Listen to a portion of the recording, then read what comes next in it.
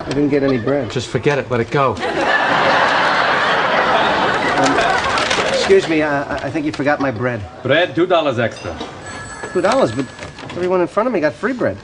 You want bread? Yes, please. $3. What? No soup for you. But I don't want to be a secondary character.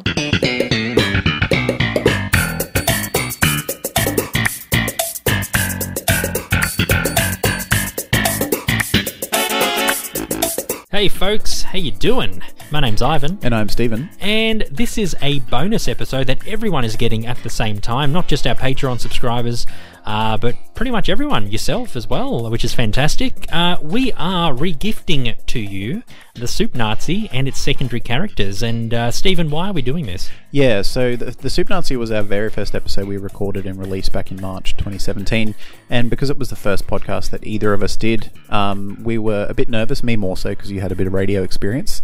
And listening back to it now, it's a bit sloppy and it's a bit awkward, and we were just kind of fumbling around. We didn't really do any rehearsals or demos. We kind of just hit record and started talking. And we wanted to, because it's such a well-known episode, and I would argue that the Soup Nazi is probably the most well-known secondary character, other than maybe Newman in the show. Yeah. And it's considered such a classic episode. You know, it always appears on the top of lists and the bests of and stuff like that. And for our own sake as well, and for the listeners' sake, we just wanted to redo it in a high quality way because we're definitely a lot better at podcasting now. We're a lot more confident. Yeah, we've done it for over 2 years now. Yeah, and we've gotten better. We're a lot more in sync. Yeah. And what we're saying about the characters might not change too much. No. But we just wanted to. It's kind of like, if you could consider it, that was our like rough demos, and this is our like major label studio. Yeah, that's right. That was like our EP demos, and this is like our full LP. That was our demo tape, and this is our full-length major label release, even though we're recording in the same studio with basically the same equipment. The same place, yeah, exactly. Yeah, but a lot has happened in 2 years, and obviously, you know, if you go back and listen, a lot of things, amazing things have happened for this podcast. But yeah, we also want to do it as more of like a better entry point in the series, because we felt like if you know, a lot of people listen to new podcasts and they'll go from episode 1, and we didn't want people to kind of be put off by us and say, oh god, is this what you sound like? Jesus, I'm not even going to bother. You know, with people like, you know, people who are listening to us now, like yourself, you would have gotten onto us either in a later episode or our most recent, or maybe, you know, after listening to our Soup Nazi preamble that we recorded about a year and a half after we did the episode, you probably thought, oh, look, I'll give these guys a chance, and you found out that we actually got a lot better, which is good. So yeah, what we're doing with the Soup Nazi, the old episode, is we're going to put a note in the show notes saying, hey, this is an archived episode. We've done a revised episode of it. Please go and listen to it. And we're going to put archived in brackets in the title as well. So, yeah, I mean, you've got 3 reasons not to listen to that episode and listen to this one instead. And like Stephen said, the Soup Nazi is such an iconic character, and we kind of wanted to give him justice as well. And maybe down the line, we'll probably go back to a couple of older episodes that we've done that I think need a bit of a refresh, and maybe eventually we'll re-gift them to you as well. So, and that's not to say the information or the secondary character kind of synopses that we came up with in that episode, I think, are really good. Yeah. They still kind of hold up. They are, yeah. Actually, I think we put more thought into those characters. We talked a lot about Yev we Kassem. went for ages. I think that episode went for like an hour and a half or something. Goodness. So the quality of the information is as good as I think we've ever done, but it's just the delivery. Is a bit crap. Poor. So we're going to bring all that to you, delivery and the secondary stuff. That's right. Well, let's kick on with it. So normally we start our episodes with Seinfeld news and Seinfeldisms, but segments, we've just literally finished recording another episode, so nothing happened in the last 5 minutes in Seinfeld world or in our personal lives. So we'll just start with the episode itself. Yeah, exactly. Yeah, it takes us through a synopsis. Yeah, so Season 7, Episode 6, The Soup Nazi, first aired in the US on November 2nd, 1995, directed by Andy Ackerman, written by Spike Feresten. Jerry, George and Elaine visit a new soup stand that Kramer's been praising. Jerry explains that the owner, Yev Kassem, he's played by Larry Thomas, is known as the Soup Nazi due to his temperament and insistence on a strict manner of behaviour while placing an order. At the soup stand, George complains about not receiving bread with his meal, and Yev Kassem is basically like, you want bread? $3. First he wants 2. Yeah. And then George says, but everyone else got bread for free. $3. $3, that's right. I love how he just ups his price. I know, it's so good. He's like, screw you, man. En route to the soup stand with Jerry and George, Elaine notices a man on the sidewalk with a giant armoire for sale, offering it for $250, but she gets the nice face discount and gets it for $200. Her building superintendent informs her that furniture move-ins are not allowed on Sundays, so she asks Kramer to watch the armoire and promises to get soup from the soup Nazi for him in return. Kramer, he gets, well, supposedly mugged by Bob and Cedric, two very flamboyant, tough dudes, you'd say. Yeah, street toughs. Street toughs, yeah, the street toughs. And I love to say, and Jerry's like, so they only wanted the armoire, they didn't want any money. Yeah. And Kramer's like, yeah. And he's like, interesting. On a subsequent visit, George manages to buy soup, but Elaine, ignoring Jerry's advice on how to order, quickly draws Kasim's ire, and she's banned for 1 year. You'll come back 1 year. Come back 1 year. Jerry and his current girlfriend Sheila are Very played by... good. Very good. Very good, very good. No so for you. No so for you. Classic. Yeah, adios, muchacho. I love that little smile. He's got his like very good. Yeah, very good. You know, she thinks that she's won him over with her humour and her Al observations Pacino or an Al impression. Pacino comparisons, Yeah, and he just nope. No, doesn't want a bar of it. Jerry and his current girlfriend Sheila, played by Alexandra Wentworth, visit the soup stand. Sheila's also known as Schmoopy. The Nazi is repulsed by their public displays of The soup affection. Nazi. The soup Nazi, yes. I think it's important to call him the soup Nazi, not the Nazi. Yeah, so Kasim, I should say, is repulsed by their public displays of affection, so Jerry disavows knowing Sheila to stay on Kasim's good side. Jerry talks about the situation with George, who has expressed disgust at Jerry's baby talk. People that do that should be arrested.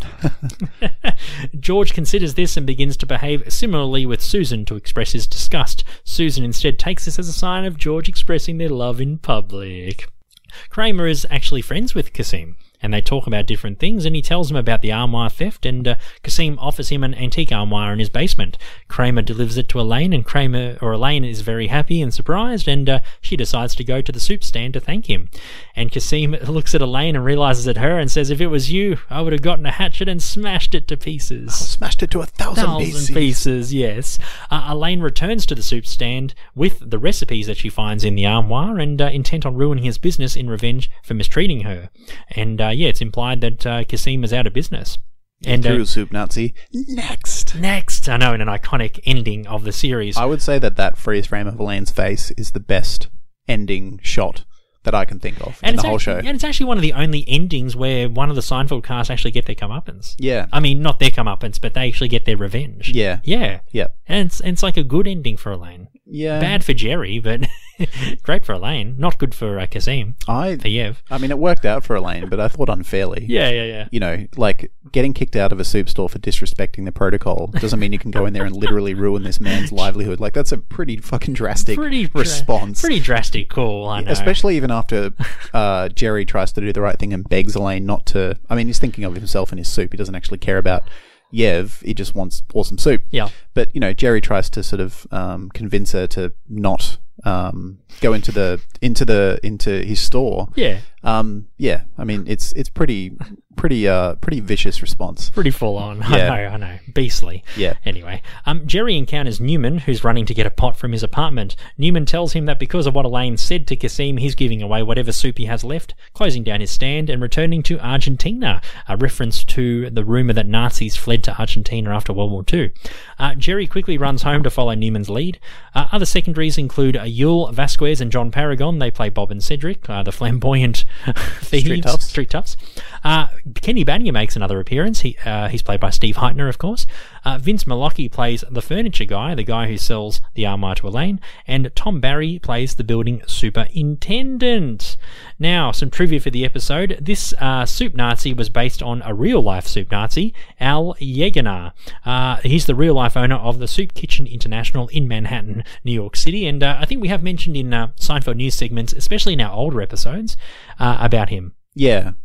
He wasn't too happy with his portrayal in the episode. Yes. And I think during production for this season, or maybe the season after, when Jerry came in with, I think Larry David as well, and the production crew, they actually went into his soup store to get some soup, and he recognized what's his name again? Sorry. His name was Al Yeganar. Yeah, he recognized Jerry, and Yeah. he was really, really pissed off about his portrayal. Yes. As a sort of, just a nutcase. Yeah, and after Jerry offered an apology, he literally yelled to him, "No soup for you," Yeah. and ejected them from his restaurant. And any references to Seinfeld, they're actually forbidden in any Soup Kitchen International. Yeah, right. Yeah, so you can't mention any soup Nazi, no soup for you, none Nothing. of that. No, Nothing. can't do it. You think it even though he's unhappy with his portrayal, that's fine. But Yeah.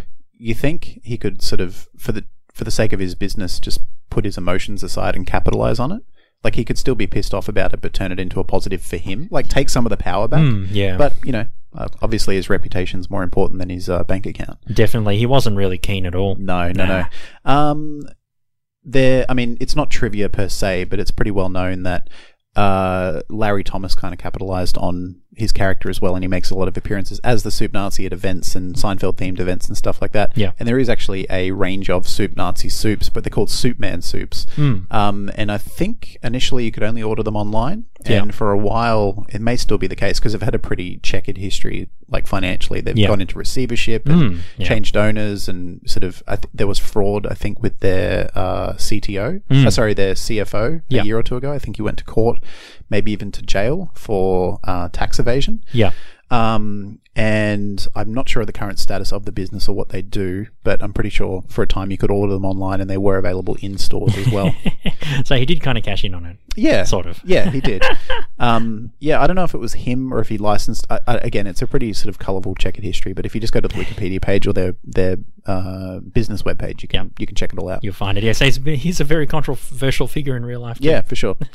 Larry Thomas, who played the Soup Nazi, he based his accent on Omar Sharif in Lawrence of Arabia, the 1962 film. Haven't seen that. JLD had never seen Scent of a Woman prior to the episode, and she had to be coached on how to do her Al Pacino impression. Hooah! Hooah! Yeah, she's like, hooah, what? Yeah. Doesn't make sense. And the Soup Nazi offers the following 11 soups from his menu, if you look at the board. Mulligatawny, I think that's his specialty. Crab bisque, turkey chili, jambalaya, Newman's favourite. Black bean, chicken broccoli, clam bisque, split pea, French onion, mushroom barley, and tomato rice. Okay. There you go.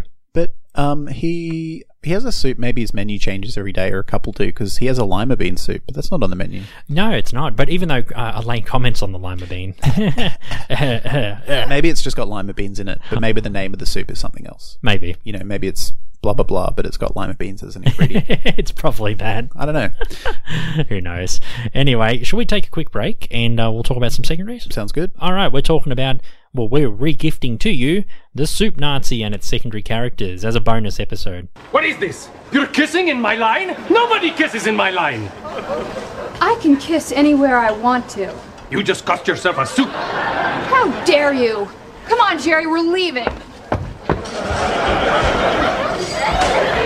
Jerry?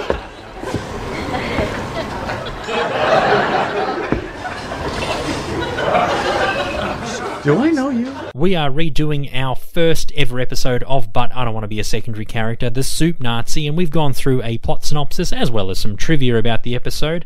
And Stephen, let's talk about the man himself, probably the most famous one-off secondary character on Seinfeld, Yev Kasim, aka the Soup Nazi. Not including his appearance in the finale. No, of course.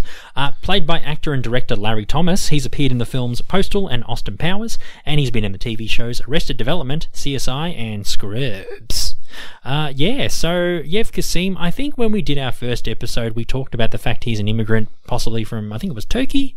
I think he said, was it Somewhere Turkey? in the Middle East. Somewhere in the Middle East, yeah. So he came here Even though Turkey's in Europe. Yeah, he came here for a better life, and I'm pretty sure we said that he was a chef or a cook over there, and he decided to come to America to bring his goods. And he's obviously really well travelled because Mulligatawny is actually an Indian soup. I think he's probably travelled a lot of the world, and he's developed a lot of flavours, and he's also taken different soups and dishes from other countries, and he's kind of made it his own. Yeah, I don't think we talked about, I guess, his philosophy of soup. I think he's a real traditionalist. A lot of people, they open a restaurant and they might do cuisines that aren't of their native country or of their training or background, and they kind of put their own twist on it. Like, someone from another country might open a Mexican restaurant, and it tastes like Mexican, but it's not authentic traditional Mexican. No. I reckon Yev would be, Mulligatawny's an Indian soup. I reckon he'd make it as close to possible. It would be as original as he could possibly make it. Yeah. Given the fact that he's a non-Indian man in New York. Yeah. And that's the same with all of his other soups as well. Yeah, indeed. I think because he's quite a stickler for sort of, for fundamentals and for things to be right and for things to be correct. And I think that would reflect in his soup. Yeah, absolutely. He wouldn't just take it and sort of make it his own. I think he'd honour, whoever trained him or wherever he got that recipe from. And like Kramer said, he's a real soup artisan. Yeah. Yeah. Definitely. He really has a lot of passion for his soup. Yeah, he respects I think he respects the history and the tradition of each individual soup. I he almost sees soup as his children. Yeah, that's right. Yeah, it's there's a bit of him in the soup. Yeah. But that's what Kramer says too. There's a bit of him in the soup. Yeah. I think something he like sweats for his soup. Yeah, or he bleeds for his soup or something like that. Yeah. He demands perfection. He demands perfection from himself and his soup. How could he expect any less from his customers? I wouldn't eat the tomato rice flavour though. There's probably a bit of his blood in it. Oh, That's why it's red. yeah. It's like, anyway. Yeah. Yes. I think we also said, and I haven't really changed my tune on this, I think he's from a military background. Yes, he is. Yeah, I'm pretty sure we said that he served in the special forces. Yep. In Turkey or whatever country he was. He probably got deployed to other countries. Yeah. As well, and he was probably even the chef as well. Yeah. It's obviously in the army you have different roles, and chefs, musicians, and even all those sort of people turn up at the army in the base. So he was probably the chef. Yeah, and that explains his very militant approach to running a restaurant. Everything is clean and perfect and precise. Definitely. Everything is orderly. He's an extremely disciplined man. Yeah, and any deviation from it, I mean, he can tolerate a tiny bit of deviation. Yeah. He can tolerate a tiny bit of conversation and a tiny bit of self-expression, but anything that's overstepping the line, you're out. You're out. There's no compromise. No, definitely. Yep. Yeah. So, he's a very, very, I wouldn't say torn man, but I think... He's a tortured man. He's a tortured man, yeah. I said in the first episode we've done as well that the reason why he hates other people and he likes Kramer is I think maybe Kramer helped him with something. Yeah. I said something along the lines of, I think maybe Yev was about to be in an accident or something and Kramer went to rescue him, or... Maybe, almost like a life debt. Yeah, it's like a life debt, so he kind of owes his life. So Kramer's the only person that Yev will talk to. Yeah. Yeah. I don't think he even talks to his staff like that. Yeah. Yeah. Yeah, and I think even if Kramer didn't do something huge to save his life, I think out of all the characters, Kramer has the biggest chance of getting to know him, because Kramer just has this uncanny and magical ability to befriend people who wouldn't ordinarily want to be friends with normal people. Because he's a bit weird. Even in a show full of weirdos, I think people are attracted to that. Yeah. So even if they just met organically, like even if he came into the soup store, I could imagine them developing a friendship anyway. Yeah. Because Kramer's got that ability. Yeah, he does, yeah. Yeah. And we always say that Kramer, makes friends with the oddest people. Yeah. So soup including Nazis would be defined as odd. Yeah, and Kramer is, he's not perfect, but he has an ability to see people for who they are beyond their superficial kind of quirks and oddities that turn people off. He can get at the heart of people. Definitely. And he's not a judgmental person. He's very accepting of people for who they are, including the soup Nazi. Yeah, he sure is. Yeah, I think he would be the only one that wouldn't be afraid of the soup Nazi. He would be able to see his pain and try and figure out a way to sort of connect with him, rather than just be turned off by his abrasive, demeanor in his soup restaurant. Yeah, in his restaurant. Yeah. Yeah, imagine how successful he would have been if Elaine didn't take the recipes. Well, that kind of makes sense, or that kind of adds to Yev's character as well. He's just so complacent. He leaves his secret recipes in an armoire in the basement. You think he would have stored them in a filing cabinet or put them away, put or them maybe in a safe. A safe, definitely. I mean, that's probably $1 million idea. All those recipes, basically got gold bars. Even Elaine says that she can just distribute it to every restaurant and she does. food critic in the world, and she'd be good. Yeah, I mean, it's a bit out of character for Yev because he's so disciplined. Yeah. You know, I mean, everyone makes mistakes, but for something that precious, something that has created his livelihood and his reputation, you think he would guard that shit with his life, not just carelessly give it away in an armoire. Exactly. I mean, well, he doesn't have a family, I assume, but, you know, that if he ever had children or something, that's kind of their legacy, you know? Yeah. Yeah. Definitely. Yeah. Crazy. The final point that I had about Yev is, and I kind of just thought about this on the fly, you know, you saying that he would have been really successful as a businessman if Elaine didn't spoil it. I think he only would have kept one shop anyway. Even if he had the opportunity to franchise or to expand. It would have been like McDonald's was in the 50s. You know how the McDonald's brothers wanted to keep the one restaurant, and then that Kroc guy wanted to expand, and they said, no, we just want the one restaurant and make it good. Yeah, I think he would rather just one amazingly tight, pure restaurant that would get lines out the door. Yeah. Rather than franchise it out, because I think that would be a loss of control for him. Yeah. Even if he ran a really tight ship as a manager, he's not in there cooking the soup. You know, the bigger the business gets, the less control he has over it. Yeah. And I think he just, with his controlling, precise nature, he just couldn't tolerate that. And I think he'd rather, I think he'd rather just have quality over quantity. You know, not just in his soup, but in his presence. Yeah. So I don't think I'm sure he's been offered many, many times. You know, because that sort of shit could be. I mean, it's an easy setup. It's not a complex restaurant. He's just selling soup out of a Bain Marie. Like, it's not a complex setup. No, that could be copied and pasted all over the place. But the fact that he's putting all this passion into it, and he's clearly got talent or culinary talent, he'd have the highest standards, and the quality control wouldn't be satisfactory for him. Even if he got really qualified chefs to emulate his recipes in other soup kitchens. And restaurants, it wouldn't be good enough for him. He wouldn't have Poppy working there, that's for sure. No. Oh, imagine him and Poppy. Oh, no, that but wouldn't Poppy work. kind of is a bit soup Nazi-ish, you know, in that he's very precise in that pizza has to be made only a very certain way. Yeah, that's right, yes. You know, but he's a traditionalist because he's Italian, and I understand he's protective over that. Yes. But, you know, I think they would clash sometimes, but also agree on some other things. Like, it has to be done authentically, but maybe not so much in their hygiene policies. No, but I think Yev likes working alone. Yeah. I think he's the one that just puts the soup together, and he's just got his staff and his orderlies to pack it all up. I can imagine his only other kitchen staff maybe being like a dishwasher. Maybe, Or like someone who cuts the veggies, like something that anyone could do. Definitely. It doesn't affect, like if you chop the onions slightly wrong, it wouldn't affect the flavour of the soup. But when it comes to actually making the soup, no one can touch it. That's right. Just him. And the only other staff he has is a woman at the counter. That's right. And I don't think she even says anything. She just Takes snatches the bag and gives the money back. No soup for you. No soup for you. And I think in the background there's maybe someone out the back. You can kind of see them blurrily He's in the probably background. the dishwasher. Yeah. But it would be super tight ship, minimal staff. Yeah, I think like you said, I think he likes having control. Yep. And he likes everything to run really smoothly. Exactly.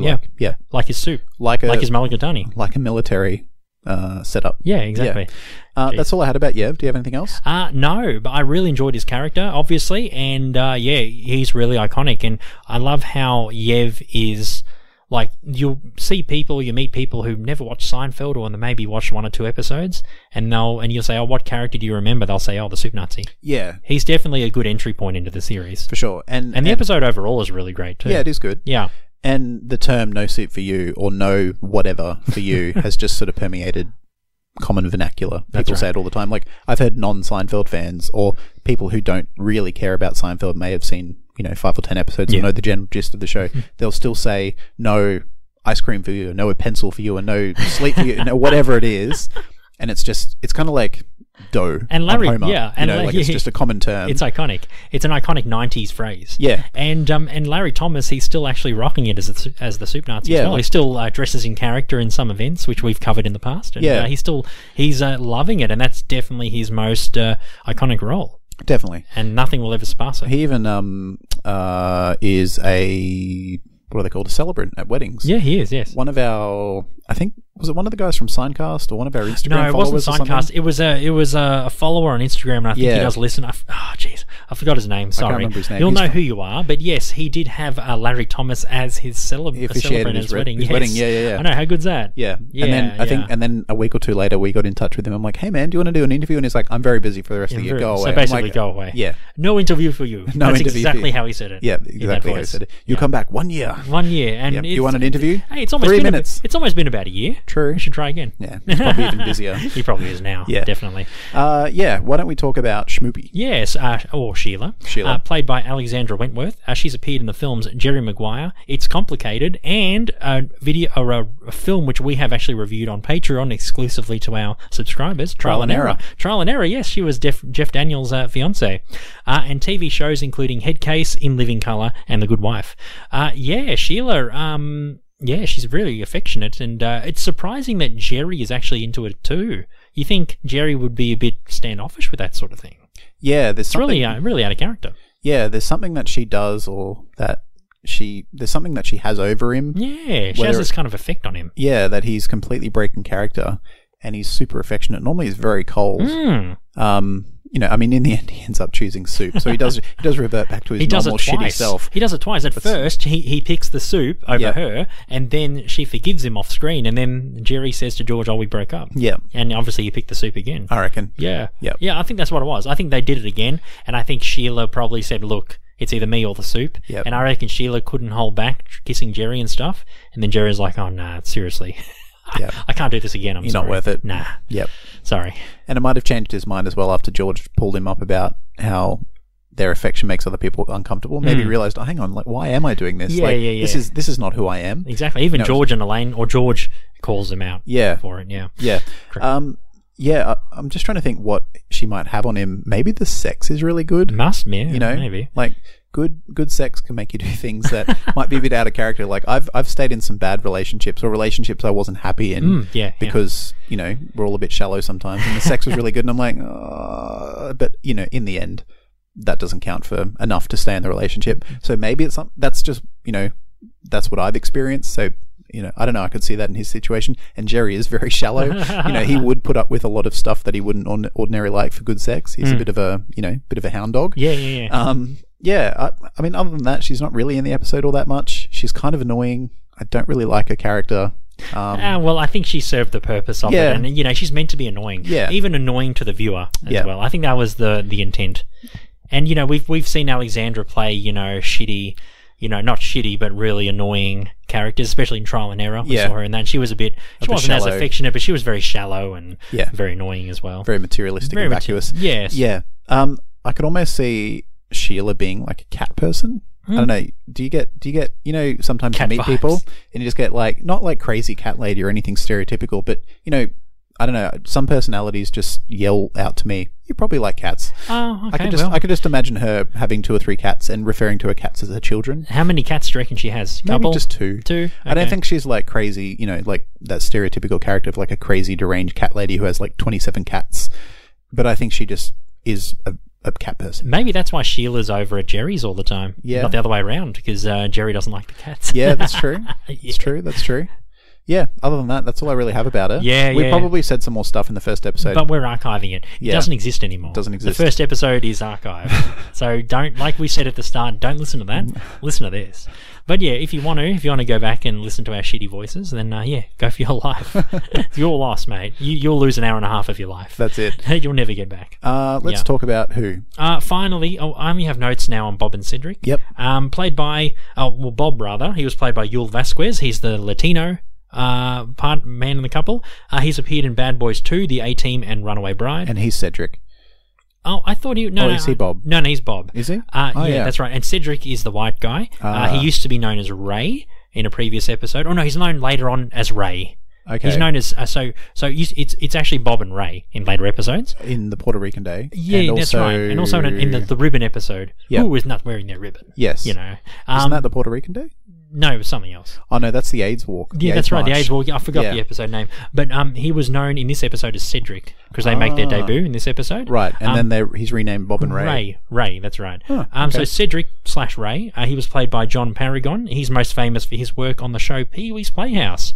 He played Jambi the Genie. Huh. And he's been nominated for Daytime Emmys for his writing and direction on the show Okay. for a couple of episodes. I never watched Pee-wee's Playhouse. Yeah, it was a bit before my time. I don't think it was the thing here in Australia. Nah, it's probably more an American I only remember thing. Pee-wee Herman because of the sex controversy. Oh, okay. He was caught. Was he having sex with the talking couch? I think he had like a maybe. He was shagging the couch. Oh, not again, Mr. Pee-wee. Oh, Mr. no. Herman. Hashtag me too. The poor couch. Poor couch. Poor couch. Yeah. What were we talking about? Bob and Cedric. Yeah, Bob and Ray. Or I Bob think Cedric. it's. I don't know. I can't remember if they actually confirm it outright or if it's just implied in common knowledge that they are a couple. Oh, come on. Yeah. It's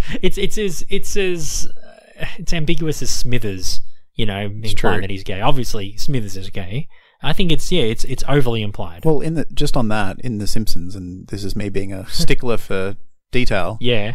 In The Simpsons, Smithers the writers of, I think, or some of the showrunners have actually said he's not exclusively homosexual. He's Burns sexual. Oh, he's so just in love with he's Mr. in love Burns. with Mr. Burns. But right. there are episode scenes that contradict that, like when he goes to Club Med. Yeah, and when he he's goes on that holidays vacation that Burns forces him on. Yeah, Yeah, and he's at the gay club. Yeah, and he can't talk about it on the phone. That's right. And the episode where Homer shows his homophobia, I think it's called Homosphobia. Oh, and then he goes, "Oh, hi, John." John Yeah, Waters. he's like, we used to date or something like that. Yeah. So it's implied. Yeah. So Bob and Cedric clearly a couple. Yeah. I think Bob is the dominant one in the relationship. I Definitely. guess you'd say. What Cedric's a sub. No, No, he's a bottom. A bottom. Yeah. Cedric's the bottom. Yeah, and Bob's Bob's the top. I can imagine Bob's a very aggressive top. Yeah, he's a top. Yeah, very aggressive. Well, that's too. a common dynamic in a lot of relationships. Yeah, definitely. But in homosexual men relationships, there is often a top and a bottom, and it's Yeah. based on domination and submission and personality types. Of And course, that yeah. is clearly shown in their in their dynamic on screen. And Bob definitely holds the reins. Yeah. Maybe so even to speak. literally. Yes. Well, they obviously like armoires. They probably like French old antiques. I reckon they'd have a house full of. I reckon Antiques. they have like quite a lot of money. Yeah. Okay. yeah. From where I don't know.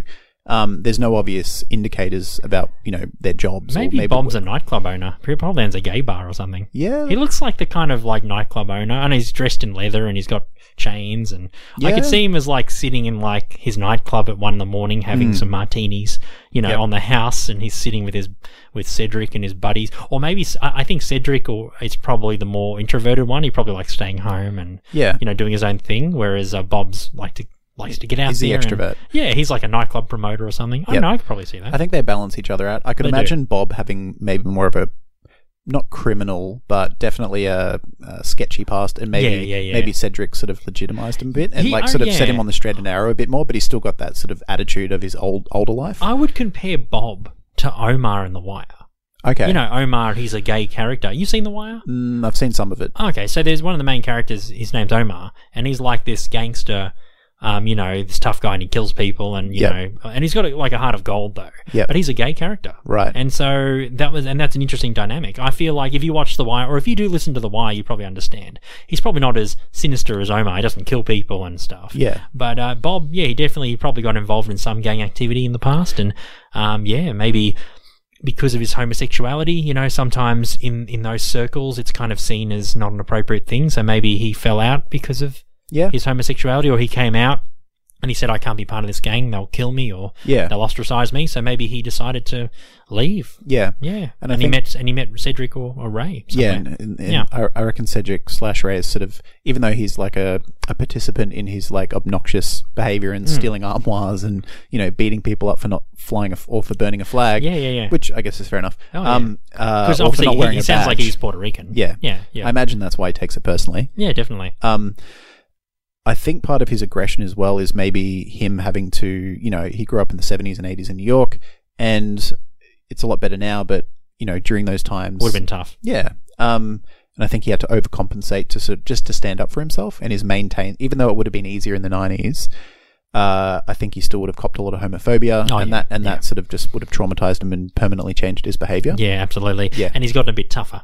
Yeah. Yeah, on Yep. the streets, and he became a street tough. Yeah, I mean, it doesn't ignore him. It doesn't excuse him, just stealing armoires and then getting in Kramer's face when all Kramer does is just sort of put his nose in and say, hey guys, what's going on? Like, what are you doing? Yeah. It's like, we are taking this? We are I don't want to taking- do his accent, but No, we are taking this. yeah.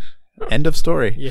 I Are really you talking to me? I like the taxi driver reference. Are Yeah. you talking? Are you? And Cedric says, "Are you talking to me?" And Well, you Bob must goes, be. "I think he's talking to me. Are you talking to me?" Yeah. yeah. Yeah, I really like their characters. They are in my top 10 secondaries. Yeah, they are actually. I think they're number 3 or 4. Okay, yeah, they're pretty high. They're up there. They were in my top 20, but then obviously since we've done Yeah. that one, They've there's been pushed others. out. They've been pushed out. Yeah. Yeah. But yeah, that's all I've got on all the secondaries from the Soup Same. Nazi. Yeah. Our re-gifted episode to you, our full HD version of the Soup Nazi. So for me, the Soup Nazi at the time of recording is at number 8 in my episodes of all time out of 89 that we've done, and yeah, it still stays at number 8. Yeah. Yeah. Bob and Cedric, I think, are number 3 or 4. I haven't got the list in front of me. Okay, yeah. And I haven't checked it in a while. But Yeah, because yeah. nothing's changed in quite a while, so I haven't had a reason to. Fair call. But yeah, they were in the top 5 from the get-go, and they haven't really shifted. They've been pushed down a few spots from some of the characters we've covered. Yeah. Elaine, Alton Bennis and Jack Klompus. Yeah, And a definitely. couple of others. Yeah. But yeah, I think they'll once we've finished all these Seinfeld episodes, I still think Ray and Cedric, Bob and Ray / Bob and Cedric will still be in the top 10. Yeah, for me, Yev Kasim is number 4 Yep. in my top 20, and he's basically been there since the start. Yeah. When we started doing top 10s, I think 5 or 10 episodes Yeah. in, he was like number 1, Yep. and then number 3's Uncle Leo, which we did recently, Frank Costanza, which we did way like at Episode the start 10? of this. Yeah, and then George Steinbrenner we did about halfway through the series. Yep. Yeah, he's now number 4, and I think, yeah, like Bob and Cedric, he'll probably be top 5, top 10 easy. Yep. For the rest of the show's run. For sure. 100%. Yeah. Indeed. Well, that's it. Thank you for listening to this re-gifted version of the Soup Nazi. Hope you enjoy it. Yeah, we hope so too, and especially because obviously since episode 1 we've gained a lot more listeners and followers and people getting at us and talking to us and stuff. So yeah, we thought, you know what, the Soup Nazi is such an iconic character, we got to give him some justice. For sure. So yeah, we hope you enjoy this bonus episode along with your latest episode. If you're on Patreon, it's The Couch, and if you're not, then it is The Note. Indeed. Yes. For our next bonus Patreon episode, we haven't decided exactly what we're going to do, but we're going to try and do something a bit out of the ordinary and a bit special. So stay Yeah. tuned for that. Still Seinfeld related, and course. you can listen to those episodes on Patreon, patreon.com/BIDWBASC, and you can sign up for $2 a month and get bonus goodies. Indeed. All right. Let's go. It's done. That's done, yeah. So, yeah, my name's Ivan. And I'm Stephen. And we'll see you next week for insert episode here, depending on what format you're on. Yes. Yes, take care. Bye.